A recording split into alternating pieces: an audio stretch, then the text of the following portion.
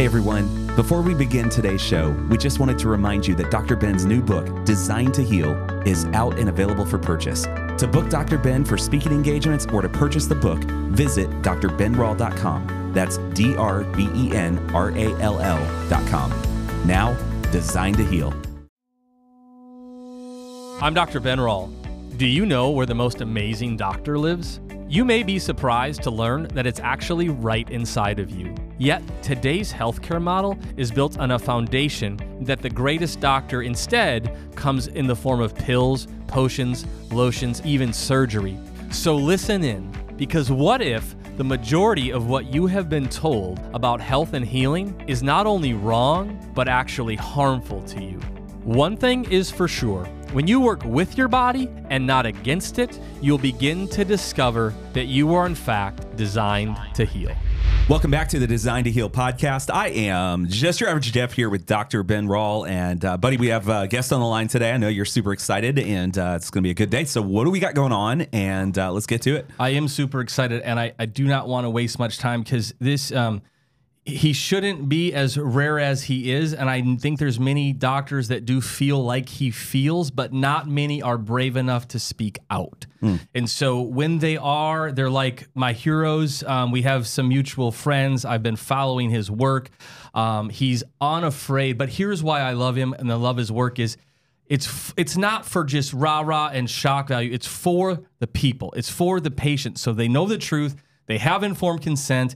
They know what the decision that they're making and what that means. But he is in, Dr. Roger McFillin, he is in, many of you probably know him. He's got an awesome podcast, the Radically Genuine podcast. He's kind of blowing up, if I can use those words, right? He's speaking out, speaking up, does a great job of articulating complicated issues, evidence, science-based guy. He's a clinical, he has a doctorate, clinical psychologist, correct me if I'm saying anything wrong here, Doc. But we're going to dive in. Welcome to our show. We really are excited. I know this episode is going to be a blessing.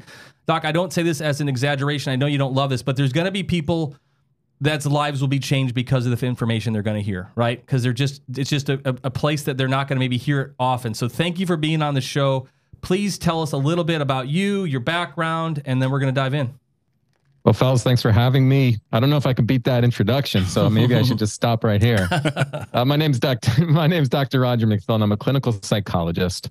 I'm executive director of a large center here in Bethlehem, Pennsylvania. I also do a lot of additional work. Many people know me from my online presence. I've been quite open and provocative around my field in clinical psychology and mental health, in particular, the harms of psychiatric diagnoses, psychiatric drugs, and a lot of what we're pushing out there as evidence-based medicine, when in truth, it's really a lot of fraudulent data research that is influencing how we don't think about our own lives. I'm fully against the medicalization of the human experience, and I've been kind of unabashedly kind of provocative in my online presence, trying to bring attention to issues, as you said, on behalf of what has now amounts to a large global community of harmed patients. Yeah.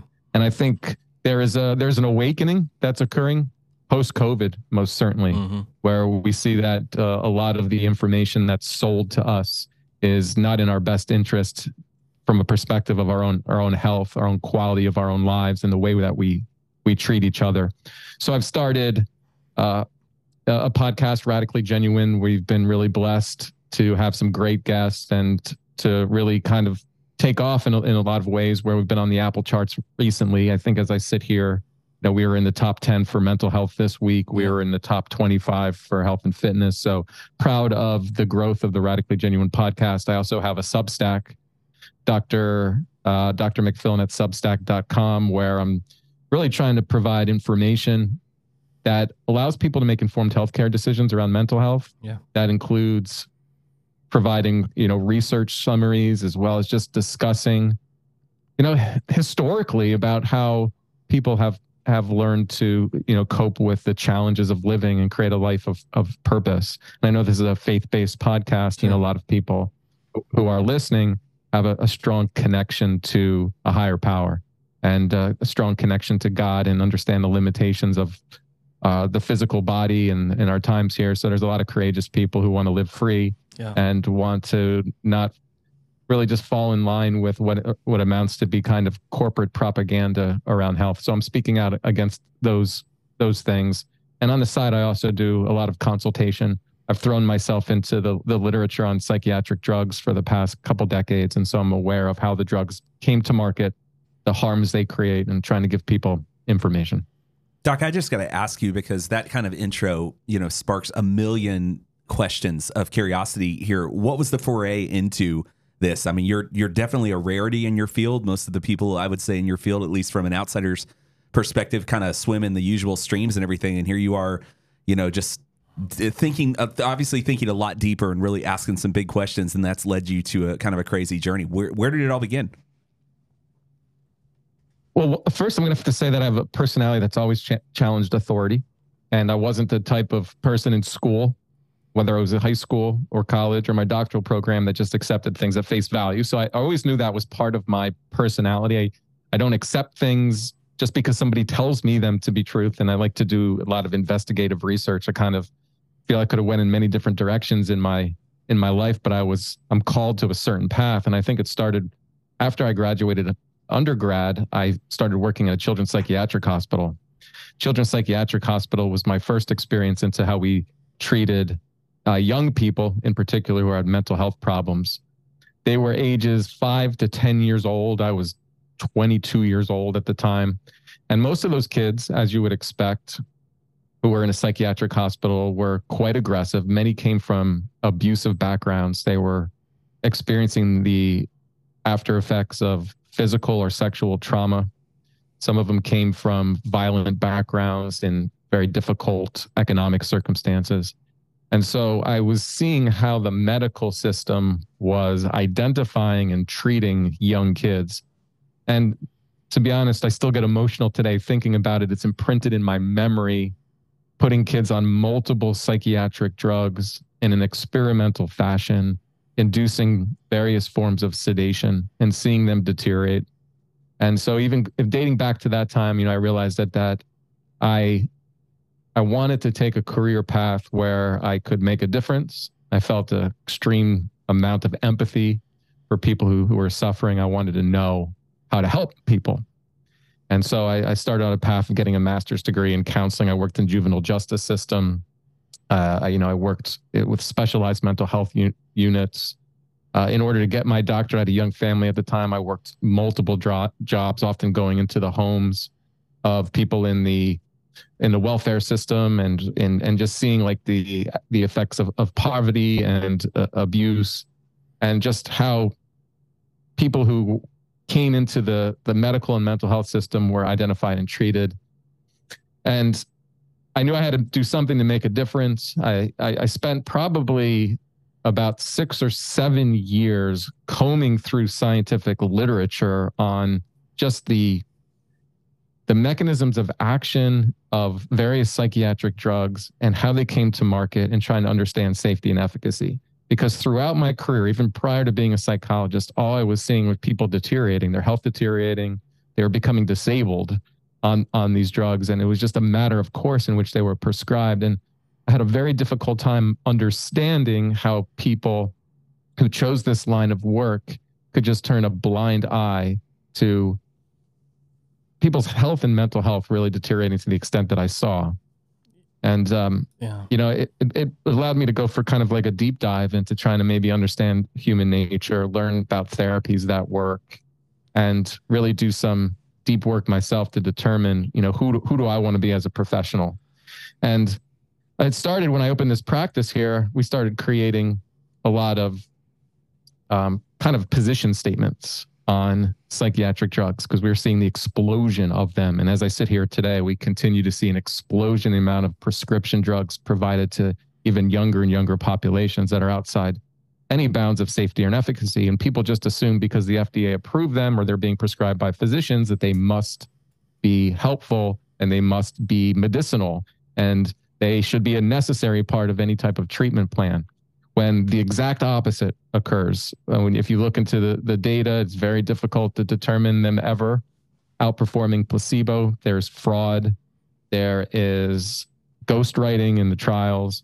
And so I had all this information at my disposal, and I had to make a decision on how I was going to use that information to try to get this out to the people to make better informed healthcare decisions and just to be aware of what I know. And so I decided around the COVID era to just say, I'm going to just start a Twitter account, and I'm going to put this information out there. I'm going to start a podcast.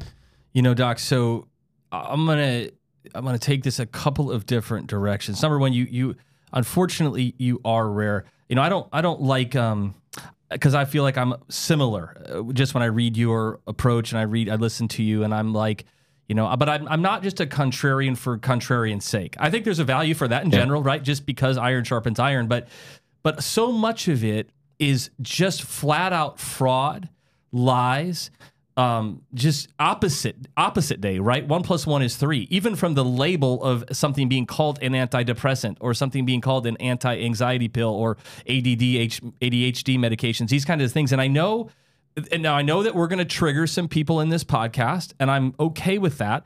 But I heard you say on one I was listening to, but just make sure you listen to the whole podcast.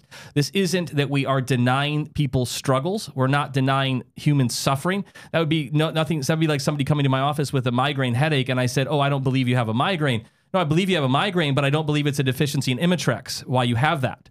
And so we're going to look at cause. Now, mental health gets even, and I put air quotes even on mental health, it gets a little complicated because there's not biological markers for this. There's not the typical things. But even that I would warn people on. And the reason I say this, and you correct me anything I overstep here, Doc, because here's a little bit of my concern. They're going to keep looking, and they've lied about this before, and they will start to try to make up. There are biological markers. I can see the day where they start to say, "Oh, hey, we finally found it." Right? And then they're going to really lock onto the dope. So this idea of having this human experience, that's okay to struggle. It's okay to go through things and these episodes that we have. And again, this is your area of expertise, but I have no problem. And I would love for you to get on your soapbox a little bit, Doc, and kind of rail on this a little bit. Okay. Because I think there's people listening to this that have been lied to, and nobody likes to get lied to. And they got lied to, maybe in good faith, maybe unknowing. I don't know. I don't even care anymore. I'm kind of like you. It's like when the COVID thing happens, like, man, the gloves are off. There's people being lied to, not getting informed consent. And because of that, they're suffering. To me, and this is the last thing I'll say, and then please go for this. It's like if I was really tired, and forgive the oversimplified example here, I was really tired, so I started snorting some cocaine, right, as a little pick-me-up. And I'd say, Dr. Roger, man, I have to tell you, I have had the best day ever.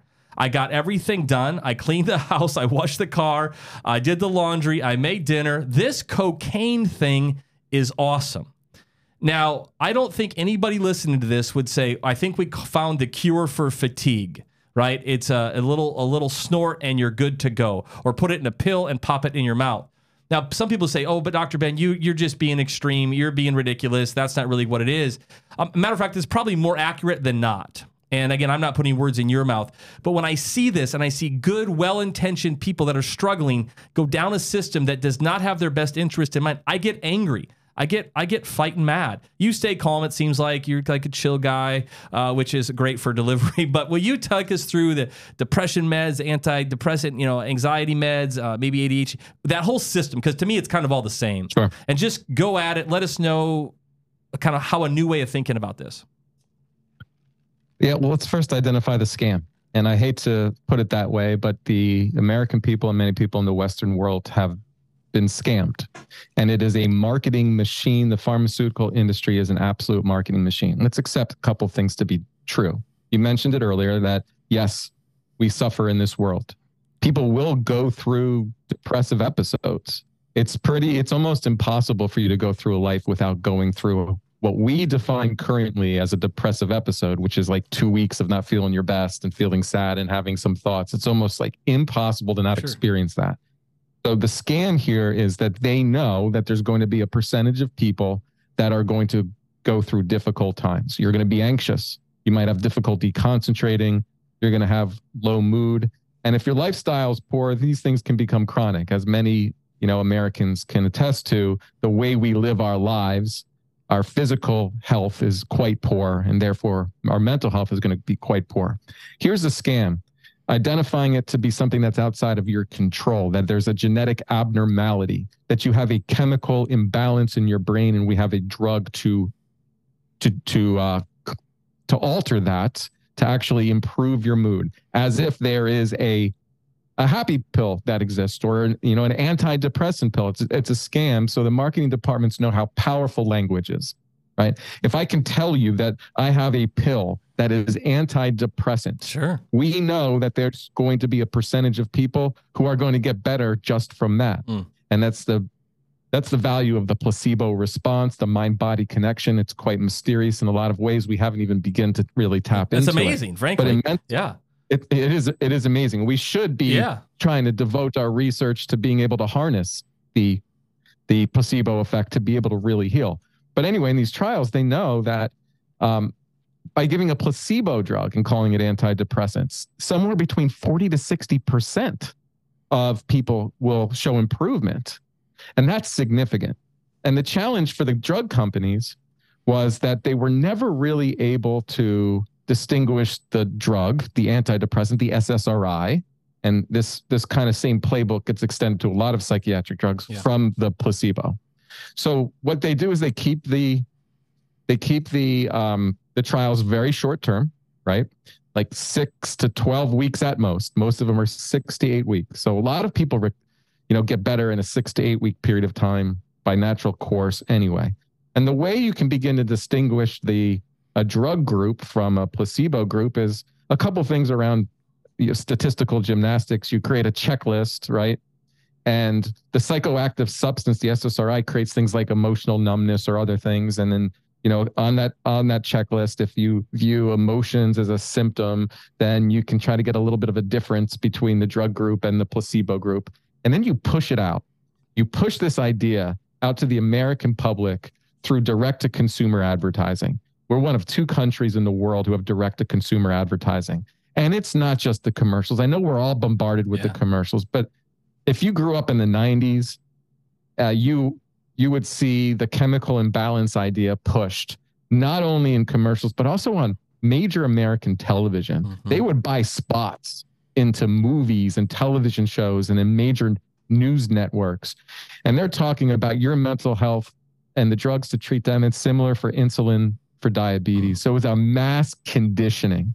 So since everyone's going to experience hardship, everyone's going to experience difficult times and anxiety, now they're getting everybody to bring their attention inward and to think about their own experience as if something is wrong with them. That in itself will intensify and exacerbate your own emotional struggles. And then you put a lot of people on drugs, you tell them it's non-habit forming, right? And we know now the drugs create dependence right away, serious dependence. So when you stop taking the drug, you're experiencing horrible withdrawal, enough withdrawal that you'd want to kill yourself. Now, this is all part of the scam. So then when someone stops taking the drug, the doctors tell them their depression is returning, their mental illness is returning. And this is how you create drug dependence. This is how you create customers for life and a culture of deteriorating mental and physical well-being. And what you do is you keep all the adverse effects outside of the mainstream. You don't tell the doctors. You tell them it's rare. You work with the FDA. You fund the FDA. You might have 16 trials and only 13 of them showed no effect at all. You only published the 3 that did. Yeah. So you're keeping out the totality of the science. And so what you see is you go from 1 to 2% of the population dealing with mental illness at any one given time. And now you have 20% of the population on psychiatric drugs, all in about 3 decades. So, Doc, okay, yes. And this is, and I look at this, and sometimes people will even say this about other drugs or other, interventions. And I think there's a lot of these that and people say, hey, we should at least have the right. And I'm a medical freedom guy, so I agree with that. But to your point, when 13 out of the 16 studies didn't even, many of these shouldn't even be on the market. They just flat out shouldn't even be available to even say, hey, anymore. I think I heard you say this one time, like we wouldn't tell our little kids, hey, you should dump a bunch of caffeine on kids because, we know it can affect their brain. You wouldn't do that. But we'll give them amphetamine in the form of a Ritalin or a Concerta or something like this and act like that's no big deal, right? And because it's in the form of a pill and it was on my insurance card and I went to the pharmacy and got it. And so I get frustrated because, to your point, I think this cultural authority of pharma or a doctor, right, or a drug or an FDA, it gives this cultural, like you said earlier, I think, well, it must be fine or else they wouldn't approve it. But I'm telling you, if we've learned anything over the last few years, that's not how this thing operates. And you've got to be on your toes. You've got to almost, unfortunately, you have to come in as a skeptic. You have to come in and almost assume guilt before, right? Assume ineffectiveness before effectiveness. So what do you say to that? We've handed blind trust over to the medical authority. Let me just repeat some facts here for your listening audience, and I understand that many of this can appear to be shocking. Yeah. As we stand here today, one month ago, the FDA approved the drug Lexapro and SSRI for as young as age 7 for anxiety. Okay. Now, as you know, feeling anxiety is quite normal. You're always going to get a percentage of kids whose temperament is a bit shy. They're going to have some developmental challenges to have to overcome their own shyness and face their fears. Quite normal. I'm not going to call it a symptom of an illness, but they approved the drug for anxiety as young as 7. Here's a fact. When they did the placebo-controlled trial, the drug group had a 6-fold increase in suicidal behavior compared to the placebo. 6-fold. 6-fold. This drug was approved when 3 out of the 4 outcome measures didn't even demonstrate a statistical significance between the drug and the placebo group. 3 out of 4. Had this paper run by some statisticians in Europe, and one gentleman who is an academic and statistician came to the conclusion, based on the statistics in the paper, one paper, that if a young person, a child or a teenager, takes the drug Lexapro for anxiety, they are more likely to become suicidal than have any meaningful reduction in anxiety. Do you know what the conclusions were from the authors in that paper? Lexapro is safe and tolerable for the treatment of anxiety in youth. They lie. They lie. So we already know that there is what's called publication bias. Right. You don't publish a paper unless it's proven to be positive towards your drug. And there's a file drawer effect. If the trial didn't work, they just pop it away. So you already don't have the totality of the science. But John Ioannidis, who's a researcher out of Stanford, if I'm pronouncing his last name correct. I know I always struggle with the name too. Yeah, I'm with you. Yeah. In the review of his data, around 50% of the published research, the conclusions don't even fit the data. So doctors are in this assumption that there is best available evidence. They're working under an illusion that these drugs are safe and effective. And they're communicating to their patients that it wouldn't have been approved by the FDA unless it was safe and effective. You cannot trust the FDA. Do not trust that the government has your best interest. They are pushing these drugs to market. I just had Kim Wizak on my podcast. I've had her back last September, and I have another episode coming out shortly. I mean, she's on the FDA advisory committee as a consumer representative. She'll tell you firsthand that they are pushing drugs to market who don't even meet minimum standards of safety and efficacy. We see that with the COVID vaccine. Sure. They push medical recommendations that can be and are harmful to our health. Now, the medical establishment is trained under this. You go to medical school and you are mass conditioned by the influence of the pharmaceutical industry. That's why they've lost trust. I can't even send my patients to allopathic medicine doctors anymore. They just want to give another drug. When I just want some tests or try to identify some underlying causes or factors, it's nearly impossible at this point. The quality of our healthcare is so poor. I got a question for you, Doc. I mean, just to the point of what you, well, 2 things, but the first thing is the point that you just made. I mean, these guys that are going to med school, are you essentially telling us, I mean, I don't I'm not surprised, but I want to make sure this is on there. Are you telling us that essentially that the doctor goes to med school and is basically taught, trust the FDA, they're your information for whether or not these drugs or whatever, like no critical thinking, no read the study for yourself, none of that. Like if the FDA says it's good, it's good. I mean, that's what's happening now in 2023? Yeah. So it's interesting. I hate to like paint with a broad brush here. I think in our healthcare system, you have broken bones, go to the ER, they'll patch you back up and they'll try to fix you, but like my son is a wrestler, had a knee injury. I think they do a pretty good job with the orthopedics. But as far as emergency medicine, as far as in our country about being able to understand health and restore health, we're horrible. Our outcomes are horrible. And I have had other physicians onto my podcast. I've talked to physicians privately, and a lot of them are going to agree with us on this. Not all of them. I mean, there are some that are just blinded and dumb, who are just repeating the messages over and over again, and there's no getting through to them. And I did a deep dive on my Substack on this about, how we're training physicians. Some physicians, nowadays have grown up in a system where there's two factors, I think. I think there's deference to authority because they've done really, really well in school, high school, college. They've learned how to play the game, rote memory skills and deference to authority. And so you go into the medical care system and you're basically following guidelines. Let's face it.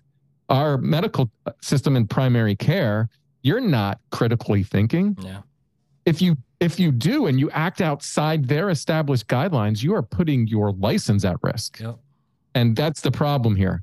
There are many pediatricians, so they're funded by, a lot of the guidelines are developed by major medical organizations. One of them is the American Medical Association or the American Academy of Pediatrics.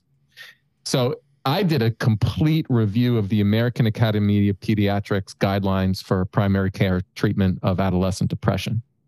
They completely distorted the evidence base in order to create antidepressant drugs as a frontline treatment for depression and anxiety. I know the evidence base because I've gone through it for over a decade now. I know it like the back of my hand. They cherry-picked studies. They took studies that overestimated the value of the drug and underestimated the risk. And that is what they're communicating to the doctors. So the doctors are getting faulty information. They're acting upon that premise. And yes, many just blindly assume that the FDA approval means safety and efficacy. Doc, go back to the drug study you just referenced earlier. You said 6-fold increase in suicide. Am I saying that correctly? Suicidal thoughts. Suicidal thoughts. Sorry. Okay. I look at that and I go, how would that be? First of all, if that's even in the, call it the little packet that's in your little prescription bag that you pick up in there, would that be listed as a side effect? Or they listed it as all like my mind is blown as a parent that I'm going, that's not a side effect. Suicidal thoughts increasing 6-fold seems to be a direct effect. Like how do they market this? How do they spin this? It's a direct effect, and I'll tell you the marketing scam. But first, remember, there's already a black box warning from the FDA for any SSRI for the treatment of anyone under the age of 25. So when they say it's a 2 to 3 times risk of a suicide event compared to placebo, so there's already the warning. Okay, and when you get a drug like Lexapro and you see there's a 6-fold increase. We know in the field that there's a much greater increase than just double risk, because I see it with clients. I've seen it with patients, and it's not just suicide. So it's like violence towards self or others. Yeah. So we'll see kids start cutting themselves who never cut themselves before.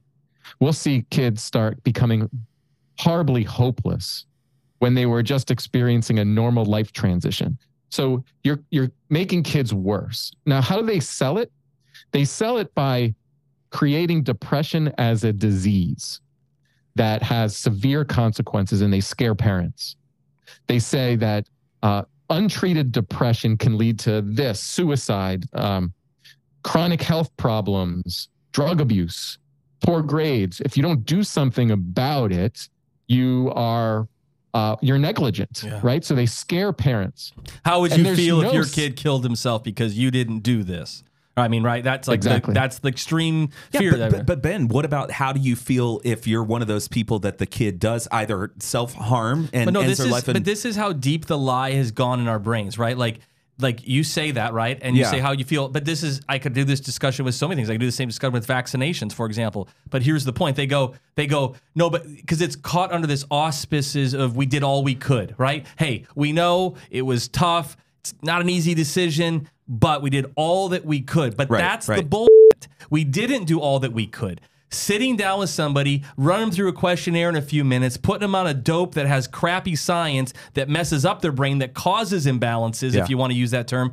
And we say, oh, but we did all we could. And if all that's what you're told, and by the way, when you're a Dr. McFillin or any of these other guys that want to stand up and gals that want to speak truth, you're told you're a quack. You're told that you're going to lose your license. You're told you're crazy. Right. You're told you're a kid hater. You're told all of these things, right? So it's very few that will do it. So if our own cognitive dissonance won't allow us to have that thought, plus the drugs sometimes kind of, quote, like change things. I'll tell you, we've been in practice about the same amount of time, Doc, about 20 years.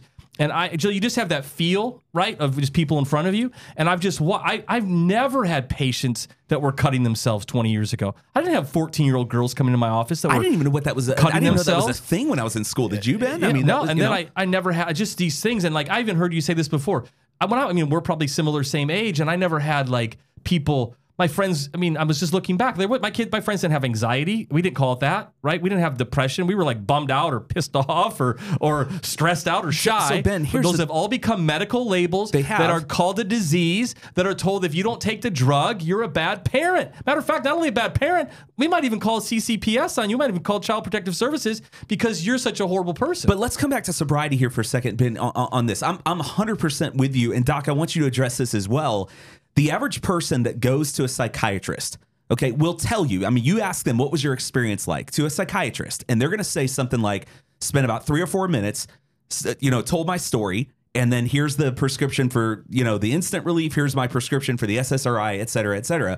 Like, I look at that and I go, compare with what he said earlier. Compare with what Dr. Rogers said earlier about this idea that the average person is going to have here and there, those 2-week whatever. Where is that conversation? Where is the psychiatrist saying to these people, listen, life is hard sometimes, right? I know they're not. And that's the crazy thing. So this is why I have people like Roger on. I say, I'm going to stop asking them to do something they're not even trying to do. The medical model is broken. It's a sinking ship. And it needs to sink because it's hurting and killing people. It's the third leading cause of death right now in the United States of America. We'd be healthier. Yeah. I remember an old statement. It says, if we threw all the drugs in the ocean right now, the fish will get sick and the people will get healthier. All right, so stop asking them to do something they're not even trying to do anymore. Then as a contrast. Go to the psychiatrist. Don't go. As a contrast, this is where we have to like grow up and stop blaming and go, hey, what am I doing here, right? If you listen to Dr. Roger, if you want a different way, then you got to, what's the old definition of insanity, right? Do the same thing over and again. Yeah. So we need I'm sorry it sucks so bad. So let me tell the listener here. I was just the other day, Ben, I'm in your clinic, okay? Because I think this is just such a good, and I assume, Doc, without even knowing you, I'm sure this is the way that you run your practice as well. I just think about going to your clinic. I've had some shoulder issues. I walk in the other day, Ben, I need a hug. I need you to fix me and figure it out. I walk into your clinic. And it just feels like, you ever walk into a place that like feels like home, or just feels like, man, you're just surrounded by good people that man, I could sit here for an hour and just feel better about myself. Like, environment matters. Sure. I want somebody to answer the question, when was the last time they went to a psychiatrist, et cetera, et cetera. I'm not saying there aren't out there, but I haven't met one. And to me, that's the difference. And I go, what would it look like if we could change that model and, show people? And so if a listener's out there going, well, I've never met that, but then you're not looking hard enough. Because those places are out there, right? And it's who we surround ourselves with. All of these things are a factor for sure. But I guess, the 3 or 4 minutes and telling your story. Yeah. First of all, if somebody can prescribe something, and I don't feel like, Doc, you tell me, am I being hyperbolic when I say 3 or 4 minute, you tell your story to the average whatever, and you get the pills? I mean, am I over exaggerating on that one, or has that been what you're hearing as well?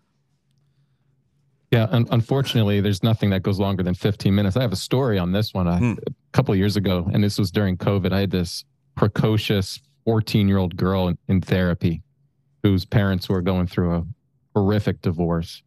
And she was doing everything she can to provoke attention for herself. And she told me in session that she was going to tell her psychiatrist, she was going to act out that she was obsessive compulsive disorder. She was going to just act it out. And she did. And then The next time I see her, she said she got a prescription for a off-label drug, never tested on kids, given to adults, that they told the parents that would be able to address her OCD. I called up the doctor and I said, you got played. Don't prescribe drugs to my patients without talking to me. This girl has no history of obsessive compulsive disorder. She completely made it up. The doctor's ego was so big that she couldn't even begin to fathom that somebody could lie to her, right? And she tried to really make up these excuses that it wasn't just this appointment, that she's seen it over time, and she believes this kid will not just address the OCD, it's also going to address other anxiety, like a bunch of bullshit. Yeah. And, one of the things I've just discovered was that they've been given freedom to say whatever the they want to say, whether it's grounded in any type of science or any type of ethics. They always have to have the right answer. And that's part of a personality problem in our medical model. And that is the type of power we've given the expert culture, is they feel like they have to have an answer. And, I've called out a lot of primary care doctors who are kind of just gatekeepers here. They're the first line of defense, and often they're referring to specialists, which is another problem in our system. So many specialists. It's like you're working on a car, but you only specialize in the brakes, and you don't understand how everything works together in the body. And so you'll have like one specialist see one thing, prescribe one drug, another specialist, the gastro is going to believe it's this, and you have these multiple counterindicating potential drugs being provided at one time, and it's an absolute mess. But that's part of like this expert culture, mental health as well. You see these experts paraded on major American television and news, and it's just, I think it struck the fear of God in most parents that we've lost common sense. Right? They're so fearful of doing the wrong thing that they give their kids pharmaceuticals. They take away their own authority in the home. They give them phones at age 6. It's just like we do a lot of insane things in American culture that's going to create worse health and worse mental health outcomes. And then we think some pills we label that disease. So let me ask you this, Doc, because I want to say some specifics. But so the big ones that I probably see on a daily basis, just because they come in, right? And again, the same thing I would say, used to be fairly rare I'd see somebody on these medications. Now, without exaggeration, it's probably half the people that walk through my door. They're on one of these medications. So it's depression, anxiety, and then usually some sort of ADD, ADHD diagnosis. And a lot of adults now are telling me they quote have this, and I just lose my mind sometimes. I just start, my blood starts boiling.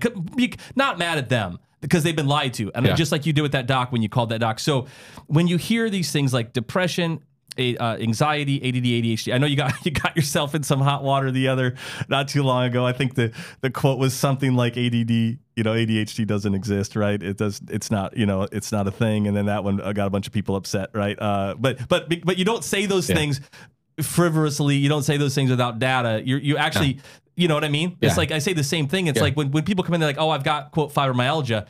It's the same mentality for me. I'm like, I know you hurt, but please, if you accept that label and that lie into your life and you begin to identify as I have fibromyalgia, it's like you're speaking a spell over yourself. It's crazy.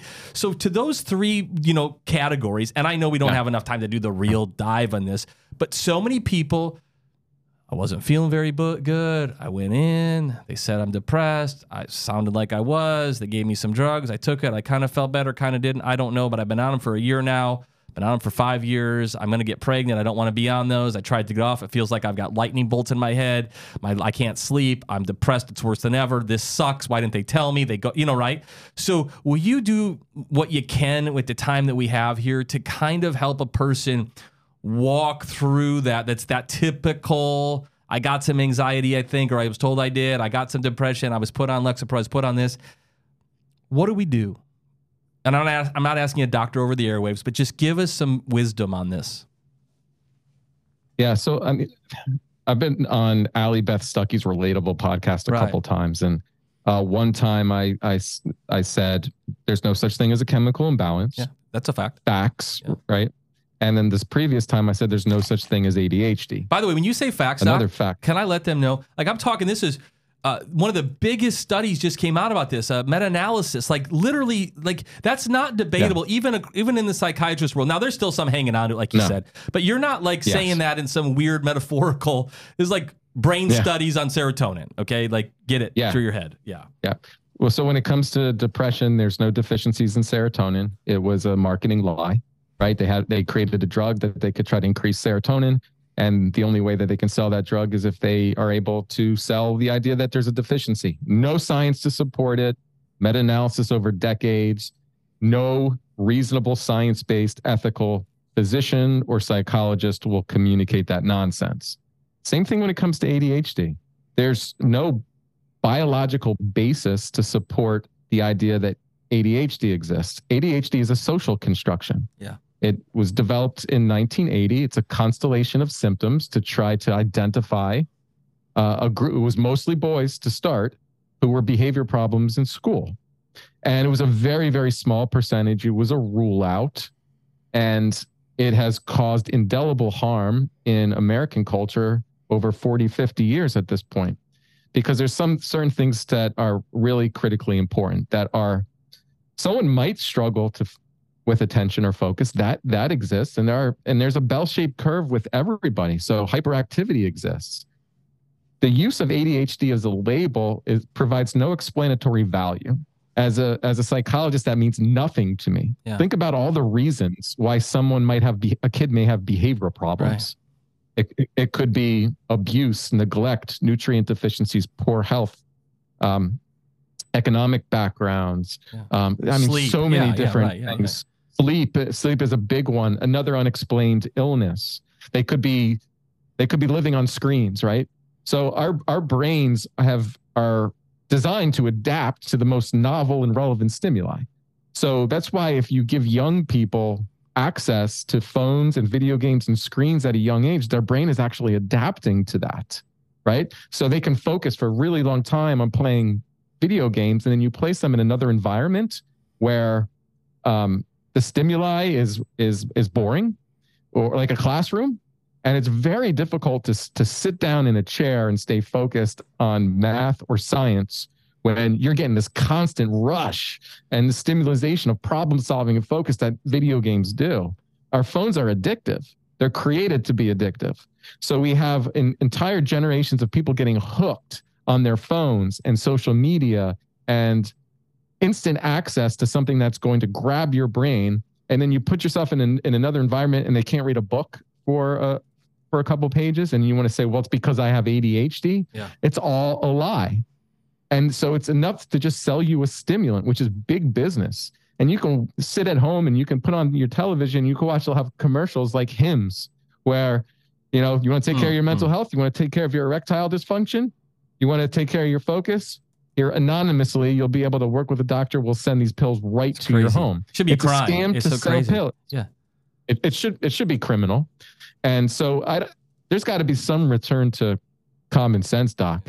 I mean, everyone's health is deteriorating. Our mental health is deteriorating, and no one's addressing the legitimate causes around it. They're just doubling down on this idea, this fantasy of some quick fix, which is just going to exacerbate the problems. When I heard you say one time, and I'm just paraphrasing it from memory, but like, I want you to speak to this again, because I think for so many of us, this is the reality. And I'm just going to say it the way I remember. We're in this fast-paced culture, crazy work, eating crap, around, on TV, social media, stressed out, burning the candle at both ends. And then we call that depressed or anxious, right? And then, we think a pill is going to fix it. I know you're kind of alluding to this, but as you're listening to this, if you are struggling, you think, no, and I feel like I'm literally anxious. I have anxiety, or I feel like I have depression, whatever, or something like that. Here's the point. Take as an exercise, take out the pill as a quote solution, and then ask yourself everything else that it could be, right? And you might not like some of those answers. They may cause some changes in your life. You may have built up some habits and addiction, and they may even have been not on purpose, right? Kind of just, you didn't realize it, almost unintended consequences. Somebody told me one time, like if somebody's making you food and they sprinkled, I don't know, some drug on it and you didn't know they sprinkled the drug on it and they fed it to you every day, eventually you become addicted. You didn't even mean to, right? But like you said earlier, the physiology that your body's going to adapt. Like sugar, yeah, good example. So can you encourage some of our listeners that maybe think, because here's the reason I struggle too. You give the allopathic model an inch, they take a mile. They'll take your life, right? So I don't give them an inch. I don't get off in this whole like, well, sometimes some people, you never know, it might help them, because everybody thinks that's them. Right. Everybody thinks that's them, right? They're like, oh, exactly. That's me. I've got the real one. Yeah. So how do you encourage people, those lifestyle things that we talked about, and therapy with maybe a person like you and things like that, those can quote, and I'm using air quotes here myself, those can cure it. And I use air quotes just because I think the body isn't always designed to heal mechanism, right? We're going to go through these natural things. So you still might have a bad run again, mom dies, this kind of stuff. But those lifestyle things, those environment things that we put our bodies in, that is the problem. And you have to address that. And if you don't, then you're just living in fantasy land, like you said. Yeah, I mean, it's like when I say ADHD has no explanatory value, neither does the label of I'm depressed or I'm anxious, right? So we don't know if you are anxious because you have legitimate problems that you have to face in your life and you're avoiding them. Yeah. We also don't know if you're anxious because of the food that you're eating and the lifestyle you're living. We are becoming less connected to each other, like we are social beings. The sun is healing. Right? The first thing I do when I get out of bed is I head right outside. I ground myself in nature and I go for a walk. Get those rays in my eyes. It regulates the circadian rhythms. Just the movement in the sun tends to depress the amygdala, which is an anxiety and emotionally activating aspect of our brain.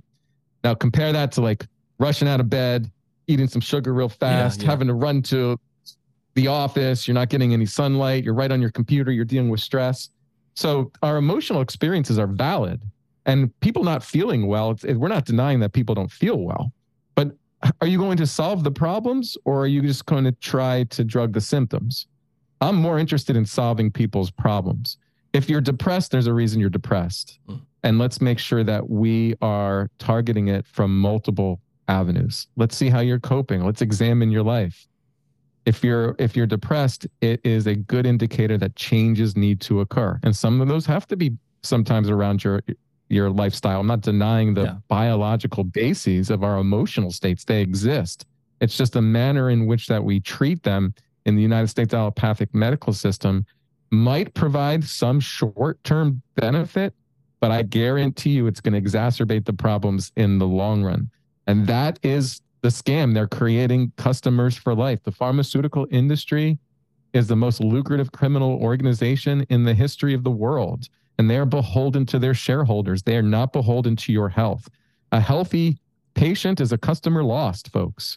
So they're going to benefit from our own sickness. And I think it actually becomes an issue of freedom. The sicker we are, the more dependent we become on that authority, because we need them to save us. We need their drug. We need their ideas. We're no longer able to think for ourselves or act for ourselves. It seems like right around the corner, we're going to be facing more potential COVID restrictions, right? This is a way that they creep into the private lives of the individual and take away our freedom. And if you have low testosterone and you can't think critically and you're not courageous and you're not healthy, you're not going to be able to protect anybody. You're not going to be able to stand up against the government authority. And you are going to be like other countries at other points in history. And unfortunately, that's an authoritarian state controls the masses when you don't have the willingness to fight for your own life. And we have to ask ourselves a lot of difficult questions. Yeah, and I think as we wind down, I'm just thinking to myself, if you're a parent or yourself and you're listening to this, and I'll say it, and then you can correct me if it's not what you want me to say here, how you'd say it differently.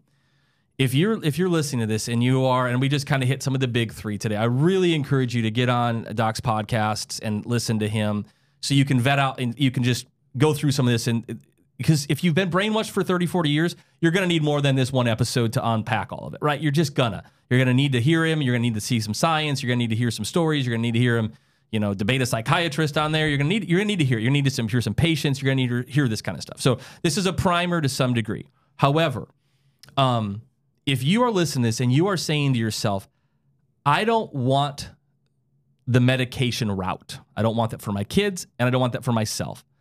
I want you to know there are solutions for you outside of pharma and traditional allopathic medicine. There are. I will say that. I will guarantee that. And the reason I say that is because I've seen too much like you have. I have not seen it work long term. I've seen it hurt people long term. So you need, now it might be a journey, and there's not a million Dr. McFillins out there, and I get it, right? And my insurance doesn't pay. All those are true, and I get it, whatever. But I want you to know, so you don't have the excuse to say, well, I didn't know there was another way, or I didn't want to put my kid on ADHD medication, but the school told me to, or I had to. No, you don't. Don't give that agency away. Don't hand a diagnosis. Somebody else does not get to tell you that you're depressed. Somebody else does not get to tell you that your kid is damaged goods. No, sir. No, ma'am. So again, now you might have to do some digging. This is just day one, right? You're going to have to go, wow, that's I didn't know this. And there's guys like Dr. McFillin out there that are doing this. Okay, great. So dive in. You'll meet people through his, you'll meet other people. You'll meet other names. You'll find some practitioners. You'll find a lot of it is self-care. I mean, it's funny. Some of the stuff you say on there, you're like, hey, a lot of you don't need therapy, coming from a guy that does it for a living, right? You're a bit funny in that. So I want to give you final word, Doc. We've really appreciated your time. I know you've got the Substack. I know you've got your podcast. I assume you don't do virtual, right? Everybody, because I know I'm sure you get a million of those calls. Is it you kind of have your local area that you take care of people? Because I know that people ask that a lot. I don't want to overwhelm you with that, but no, I actually do a little bit. Do some limited consultation work. Okay. Around the country. Okay. Just because there are some real dire situations out there that people need some help. But again, yeah, it's challenging for me I get some overwhelming requests, and I pick and choose who I can jump on a call with. So, yeah, final word here is that I don't think a lot of this stuff is probably new to your listening audience, because you're bringing the same information. Yeah. The truth of the matter is we're getting sicker and sicker and doing the same thing over and over again. And I think we're losing generations, and I'm really concerned about the future of our country. We are seeing spikes in multiple, what we call polypharmacy, multiple psychiatric mood and mind-altering drugs for our most vulnerable of populations based on normal developmental challenges that exist. Life is not easy, and we're certainly living in difficult times. I just ask for a return to common sense. There is no such thing as a quick fix. Don't believe drugs are healthcare. They are not healthcare. And we have to restore sanity in our culture. We have to do some simple things. We have to be able to take the phone away from our kids and detach from it ourselves. We have to move our bodies more. We have to engage socially more. We have to be critical thinkers. The reason I'm here on this podcast and the reason I'm in this position right now, having conversations with people around the globe, is because of my willingness to ask difficult questions and to think critically. I understand that it's not easy to stand outside what is conventional, especially if you're a medical professional out there. Medical professionals, you have difficult work, you put yourself in debt, and I understand the challenges of having to follow guidelines, and if you step outside the guidelines, your own license could be at risk. But this is where we need courageous people. Ethics always trumps law, and you took an ethical oath to first do no harm. And so it is up to you to be able to challenge those guidelines within your field and to start making decisions that are going to be in the best interest of people's long-term health. And I ask all the people out there to be able to be prepared for civil disobedience in a lot of different areas. If a school wants to push a drug on your kid, or if our government is going to start pushing lockdowns or mask mandates or measures that are outside any bounds of evidence, vaccine mandates, then we as a people have to come together. They've divided us. Yeah. They've divided us with social media, between the right and the left, with issues that they're never going to take care of, right? And it is up to us to be able to understand what is happening on a global level right now. We're in dangerous times. And so when I talk about my field, it's still supported for me about individual freedom and rights. Yeah. That you have the right to the information about any medical intervention, about the risks, potential benefits, and alternatives. And if we don't demand it, we're not going to get it. We just live in dangerous times. Amen, Doc. Well, man, I know we've never met, but I feel I'm just in great appreciation for you, and I wish you nothing but the best and the patients that you take care of.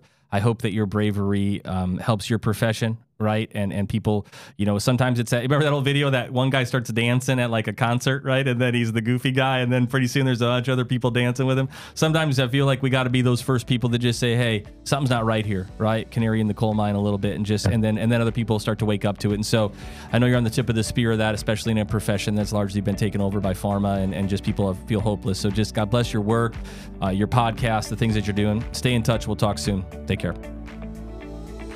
If you enjoyed this episode, don't forget to subscribe. And if you want to support the show, give us a 5-star review and share it with your tribe.